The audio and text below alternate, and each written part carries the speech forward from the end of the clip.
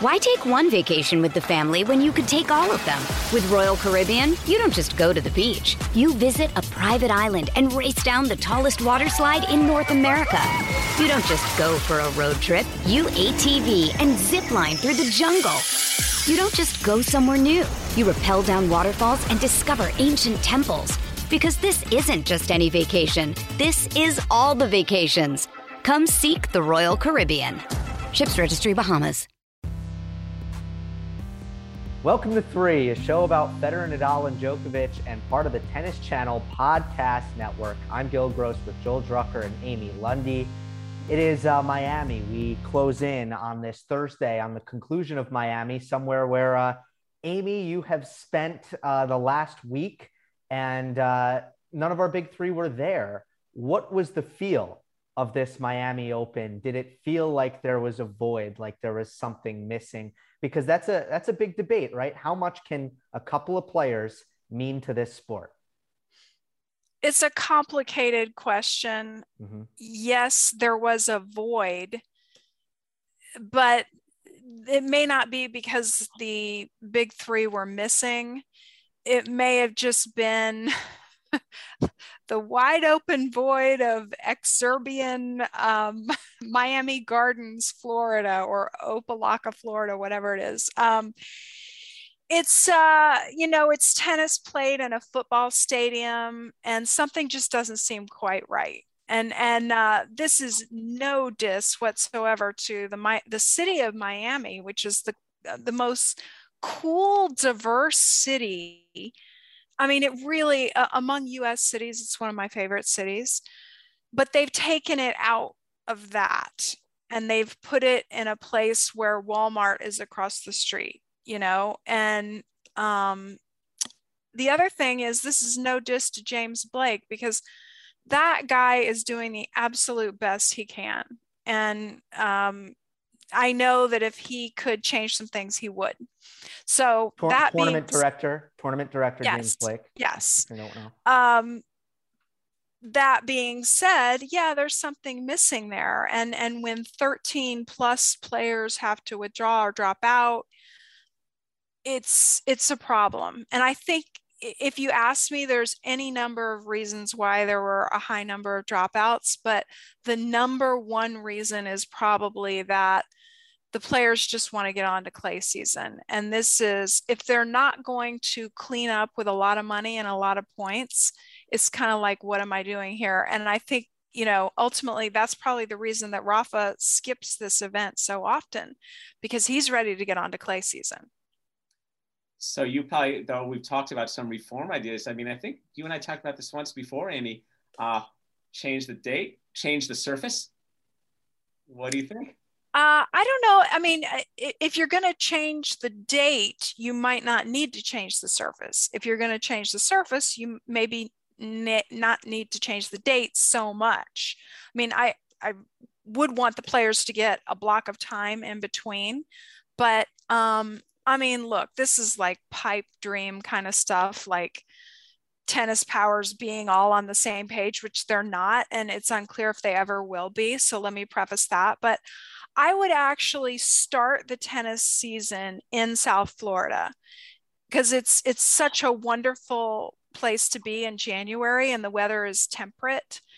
And I would have Miami be this special tournament that starts the season. Now people say, well, you can't do that because the Dolphins are playing in their stadium in January.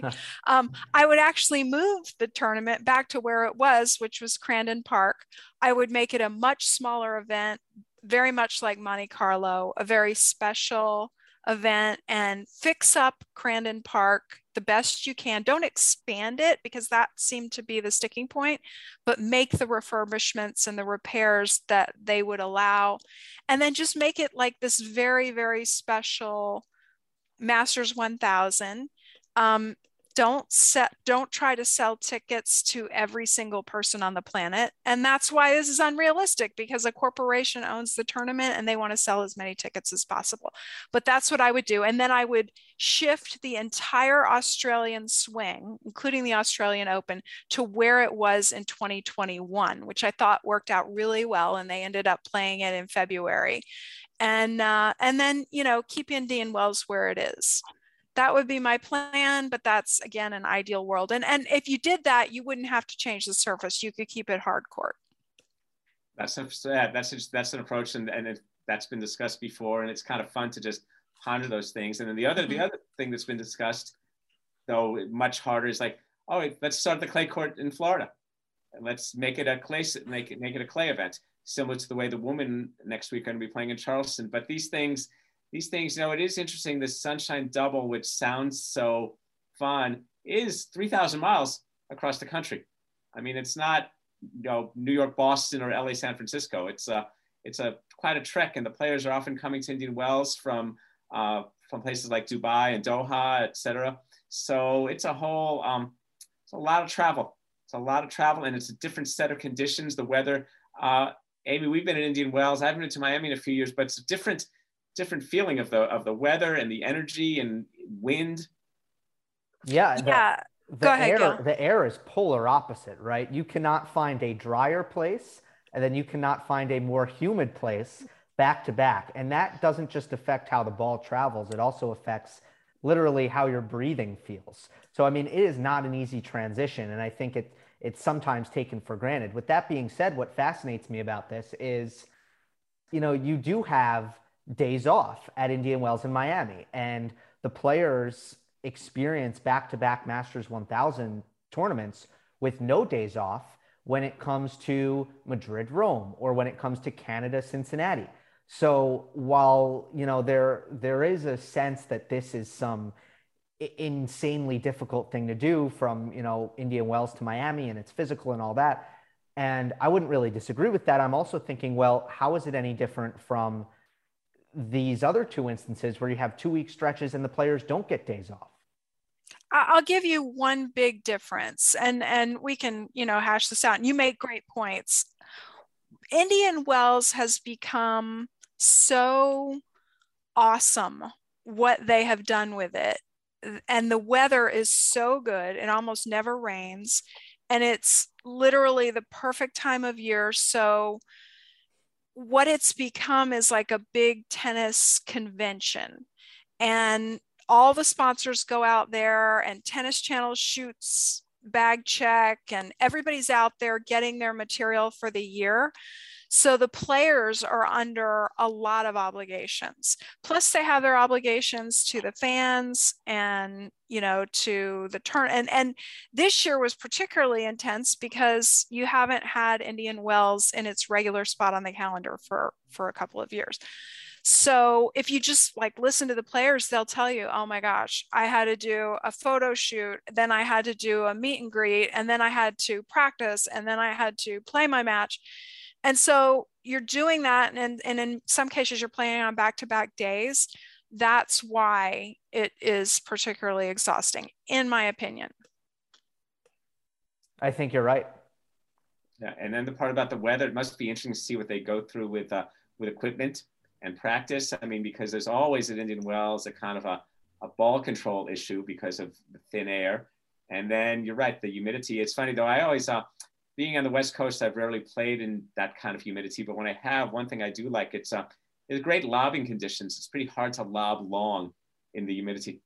This is kind of thick, Hawaii, Florida, these places you can, but for the pros, it's a lot of adjusting. I mean, string tensions and heat. I mean, you could see why players are being very pragmatic about how they schedule and manage themselves. On the other hand, Joel, it's easy to lob short, and you don't want to do that. Oh, I don't want to lob short. Don't want to do that. Before we move on, and we want to talk about Carlos Alcaraz, we want to talk about Nick Kyrgios, two large stories over the past 2 weeks. What about the changing of the balls? I mean, this seems completely avoidable. we're all tennis players, and we, are not probably as tuned in particular about those fine details, but you go from a Penn ball to a Dunlop ball. I think the players are very desperate and would universally love to just play with the same ball. And there's no sponsorship value there. And I understand that Penn and Dunlop and Wilson, the three main ball brands, they might have little areas where they are collecting good publicity and sponsorship. But I don't know, this feels like a fixable issue that we can kind of standardize balls, at least over the course of these stretches, right? The same ball for clay season, the same ball for North American hardcourt, et cetera. Almost a microcosm of the sport itself, isn't it? It's almost the allegorical representation of tennis and leadership and money and the fiefdoms that have always been part of this sport. So yes, yeah, I guess we call this what happens. This is, we go without the three playing in these events, we enter into our dream phase, right? Dreaming and reform. Calendars, balls, sure. Yeah. It would seem so. It would seem so, but it's not. And all have their reasons, don't they? It's like when I've been in rooms with tennis leaders, and they all preach certain reform, but none of them wants to give up their little neighborhood. Yeah, I think it's a good point, Gil, and the ball really does make a difference. I mean, I was reading about, Ash Barty's coach saying that she would never win the US Open because they play with different balls, and the men and women play with different balls. And I happen to have a box sitting next to a chair in my bedroom of practice balls that were used at last year's US Open that I stole from the practice court. They were going to be recycled or something. And I said, can I have those? And in that mix of balls, there happened to be some regular duty and some extra duty. So I'm like, let me pull these out. And I have pictures of it. Sure enough, one of the balls, I think it's the regular duty, is much fuzzier than the extra duty, or maybe it's the other way around. I think the other way. Okay, there really is a difference. There really is a difference. So maybe this is one area where for reals, the players and recreational players, like pro players and recreational players, are miles apart. This minute thing really would matter to them. And although that being said, I'm gonna give a counterclaim to my own claim. Me and myself and Shane Leonge from Data Driven Sports Analytics, it was like, I don't know, a year and a half ago, because Rafa was complaining about the balls differences so much. We actually did a study of all his tournaments that he's won with different balls, and the conclusion was it didn't matter. Well it didn't matter one bit. Here's the thing about equipment. Every tournament I always go to, particularly the majors, ball is what I call, that's an end by end of Wednesday story. That's one of those first 3 days. It's like, let's see, what do we got the first few days? The falling of the locals, the possible upset, and then the speed of the surface. It's all like, how's it playing this year? Faster, slower. And then there's a part where I think, okay, they're professional players. And so this gets to my equipment question, which I've asked racket people, and there really isn't an answer. Who would benefit more from extraordinary tuning of a racket? We recreational players who could really use as much care and feeding as possible to get our proper strings and grips and weights and all this stuff, or the pros for whom it's highly calibrated. But the pros, you'd think, well, can't they hit with anything? But then I'm told at the highest level, the margins are so narrow, and they're like, violinists who get, and what are we going to know anyway? I mean, how well is a recreational player going to distinguish between a racket that's strung at 56 and 52? Will they truly anyway? So with the balls, it's just like the same for the pros. And the pros, I think people like to complain a little bit. So the pros, the first few days, if they're asked about balls and surface and the sun, the the wind, the temperature, it's 3 degrees warmer than usual this year. How is that affecting your topspin? So, and there's so much detail around tennis these days. The acceleration of science and analytics. I was just noticing these last few weeks reading transcripts, maybe due to all these analytics and YouTube, the players seem a lot smarter in discussing what happens in the course of their matches. I mean, I'm thinking when I used to read transcripts 15, 20 years ago, there's a little more fuzziness about what was actually occurring out there. And so now it seems there's a different level of cognition because the players are attuned to second serve percentage and patterns. There's more data available. So there's a kind of a upgrade. So it might apply to equipment too. Yeah, I think the people playing for 50 grand might matter with the equipment a little bit more than us. But it's just more consequence for sure. Yeah, no, but the awareness, but the significance is interesting to see. Yeah, yes, for sure. Yeah. Does anyone believe that Ash Barty could not win the U.S. Open because of a slightly different ball? That was a weird comment. But that's kind of coach talk. That's the coach acting as the press secretary. Right. And that's a coach that wants to put expectations in the ground so that, yeah, I mean, there's different styles, right? Not every coach is like that. Well, and now it looks, at least for the moment, they've been permanently grounded on her case. She's not going to win the US Open. Exactly. Don't expect you're going to hear anything like that from Goran Ivanisevic. We'll put it that way. There's just different styles. That's right. Exactly. Let's go to a couple of players who have stolen headlines. I mean, we talked about Alcaraz in our last show, and in the end, we kind of pondered, like, is this going to be a player who not just years down the road, but right now can threaten and affect the course of history as Novak Djokovic and Rafael Nadal look to continue to dominate the top of the sport and ultimately add to their slam tally. And it's looking more and more like the answer to that question is yes, right, Joel? Oh, this Alcaraz, watching that Tsitsipas match the other night, that's point with this great point with a tweener and another tweener and then into the net and an angle volley winner. That's going to be one of the best points in the history of tennis. I mean, yeah. He's making me think we're in the middle of kind of a software upgrade akin to what Nadal brought in 05 when he started to dominate clay, what Agassi brought in 88. These are both teenagers and brilliance becomes brilliance. These guys are just so good, so young. Amy, you were in Miami. What was your sense of it all? Why take one vacation with the family when you could take all of them? With Royal Caribbean, you don't just go to the beach. You visit a private island and race down the tallest water slide in North America. You don't just go for a road trip. You ATV and zip line through the jungle. You don't just go somewhere new. You rappel down waterfalls and discover ancient temples.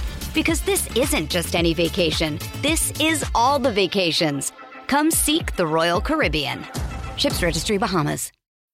When you need mealtime inspiration, it's worth shopping Kroger, where you'll find over 30,000 mouth-watering choices that excite your inner foodie. And no matter what tasty choice you make, you'll enjoy our everyday low prices, plus extra ways to save, like digital coupons worth over $600 each week. You can also save up to $1 off per gallon at the pump with fuel points. More savings and more inspiring flavors make shopping Kroger worth it every time. Kroger, fresh for everyone. Fuel restrictions apply.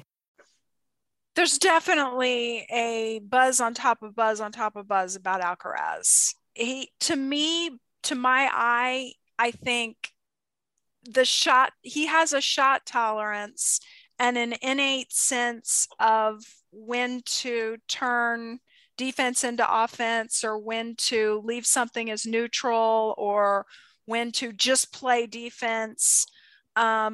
He has an innate sense that the big three also have. To me, that's the commonality more than any technique or pattern of play or anything like that. That being said, Carlos did say at Miami and in the post-match press conference that against Tsitsipas that he was playing certain patterns like 3 balls to the backhand and then 1 to the forehand. And then if that didn't get the job done, repeat the pattern. So I was like, wow, this guy is 18 years old and he's already talking about very specific kinds of patterns that puts him miles ahead of, you know, the players that are like 50 to 100 in the world, that I don't know that they're thinking about that to that level of detail. So I think you're spot on about that, Joel. Well, I just think it is exciting. He's incredible. I mean, I was talking to some ex-pro friends of mine and were thinking, how do you play that guy? What would a great strategic mind like Pancho Segura say about how do you compete versus Alcaraz? Let's not even think about beating him right now. His last loss was a 3-hour plus match to Nadal. And let's just see that. I'm not saying he's going to win 6 straight tournaments, but I just mean the excitement he brings. And it's kind of always neat to see the fingerprints of, obviously you see the Nadal influence in comportment and poise and all of that. And then he's got his own a game all his own about power that's sometimes reminds me again of the young Agassi, but a lot more, even more thought about patterns and about how to apply his pressure. And most of all, his alertness. I mean, he's so engaged by it all. He's so loving competition. I mean, I see, who knows where the wins are going to come and the losses and down the road with Roland Garros, and it's all upside for him now, but he's just what a breath of fresh air. He might be one of our next 3. Yeah. That is, if you ask me, so what's the commonality? Where am I drawing the line between the big 3 and Carlos Alcaraz?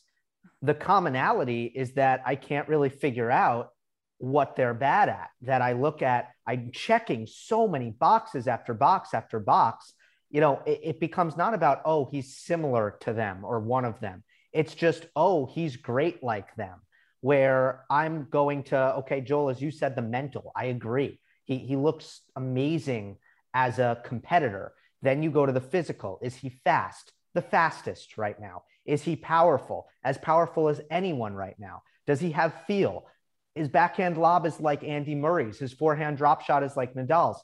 You continue to check boxes with him, and I completely land in the same place. It's like, well, what's the play here? All right, so we went really pretty long on that, but I guess let's still get to Kyrgios. He, on one hand, in the last 2 weeks, has played probably the best consecutive tournaments of tennis that he's played in a very, very long time. And honestly, he was really good at the Australian Open. I mean, that match against Medvedev was really good. So he's had a good season. At the same time, we've seen both times that he has lost, there has been absolute blow-ups mentally. So, as someone who demands a ton of attention in the sport, gets a ton of attention, someone who has beaten all 3 of Federer, Nadal, and Djokovic, he's someone who is going to continue to be talked about. But what is the right way right now to cover Nick? And Amy, you were in some of the press conferences with him. You spoke to him last week. I mean, how do we go about this when he is losing control on court about, like, it almost feels like every several matches? I think, first of all, he's a complicated guy. He's an intelligent guy. And he is someone who, by his own admission, and he can be very, like, self-deprecating and admit that he's messing up, which doesn't often get talked about, or that's not the sound bite that we use. But he says he's trying very hard. And I think it's kind of a case of, some days you tame the demons and some days the demons take over. That being said, so the way we should look at him, I mean, it's so easy just to say, well, he melted down again and get mad and do the outrage over him and all that. And believe me, I have felt that. I watching him at Indian Wells after he melted down after the match with Rafa, I was so frustrated. Like, can't you just leave the court in a dignified way? You just played a great match against one of the all-time greats. Just take the L and, just in a dignified manner, shake hands and leave the court. But after having talked to him, I think I understand a little bit more that he's got problems and he knows he does. And he's trying. And he admitted, like, this is hard. I think he said it's the hardest thing I've ever done, is try to keep himself calm. But that being said, he is very much needed in the sport because, in his words, he's not white and he plays a different way. And he's very entertaining and he fills stadiums, and we need somebody that shakes things up and makes us question who we are as human beings, and gives us the opportunity to empathize or think about our own demons that we're battling. So I think that's very much needed for the sport. That being said, the ATP cannot tolerate his bad behavior, and they have to come down on him when it's appropriate. I think in some ways his anger with the rackets shows that he's caring a little bit more in a certain kind of way, that these matches, these outcomes, these matches really do matter to him. Because for so long he's come off like he could give a flying fig Newton about the tennis and his matches. And so that's kind of encouraging, but at the same time, it's disturbing because he's choosing. I mean, in both his press conferences after his losses, he kind of said, okay, I'm flawed.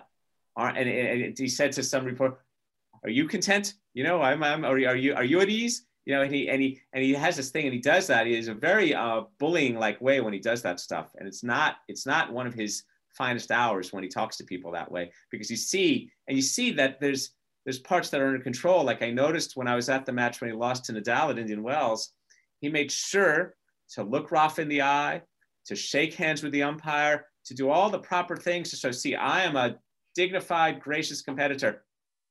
I lost. And then he throws the racket and does that. And then he got into the whole umpire in Miami, into the umpire in Miami. And I love watching him. I don't care to watch him because he throws tantrums. He plays great tennis. Yes. And he's not a stupid tennis player either. Smart tennis player. He builds his patterns and he knows how to use his shots. And again, he's a transcendent offense defense. It's like, it's a way the game is constantly evolving to like, what's really defense? And he's keeping the ball in play, but it's kind of deep and it's kind of hard. And then he can shape the forehand and drop shot, and he knows how to volley. And oh my God, and that serve. I mean, he's incredible. But I think it's also funny. Here's a guy who celebrates team sports, thinks he'd like to be in a team sport environment. He's not fit for a team sport. He's a solo act. Start and finish. He's not going to have someone's back, and no one's going to have. The only person's back he'll have is Kokkinakis. Well, what about at Laver Cup and ATP Cup? One off. Yeah, he'll do one-offs for those. I think tennis players love those team events because they're unique, not because that's how they wish tennis was played 52 weeks a year.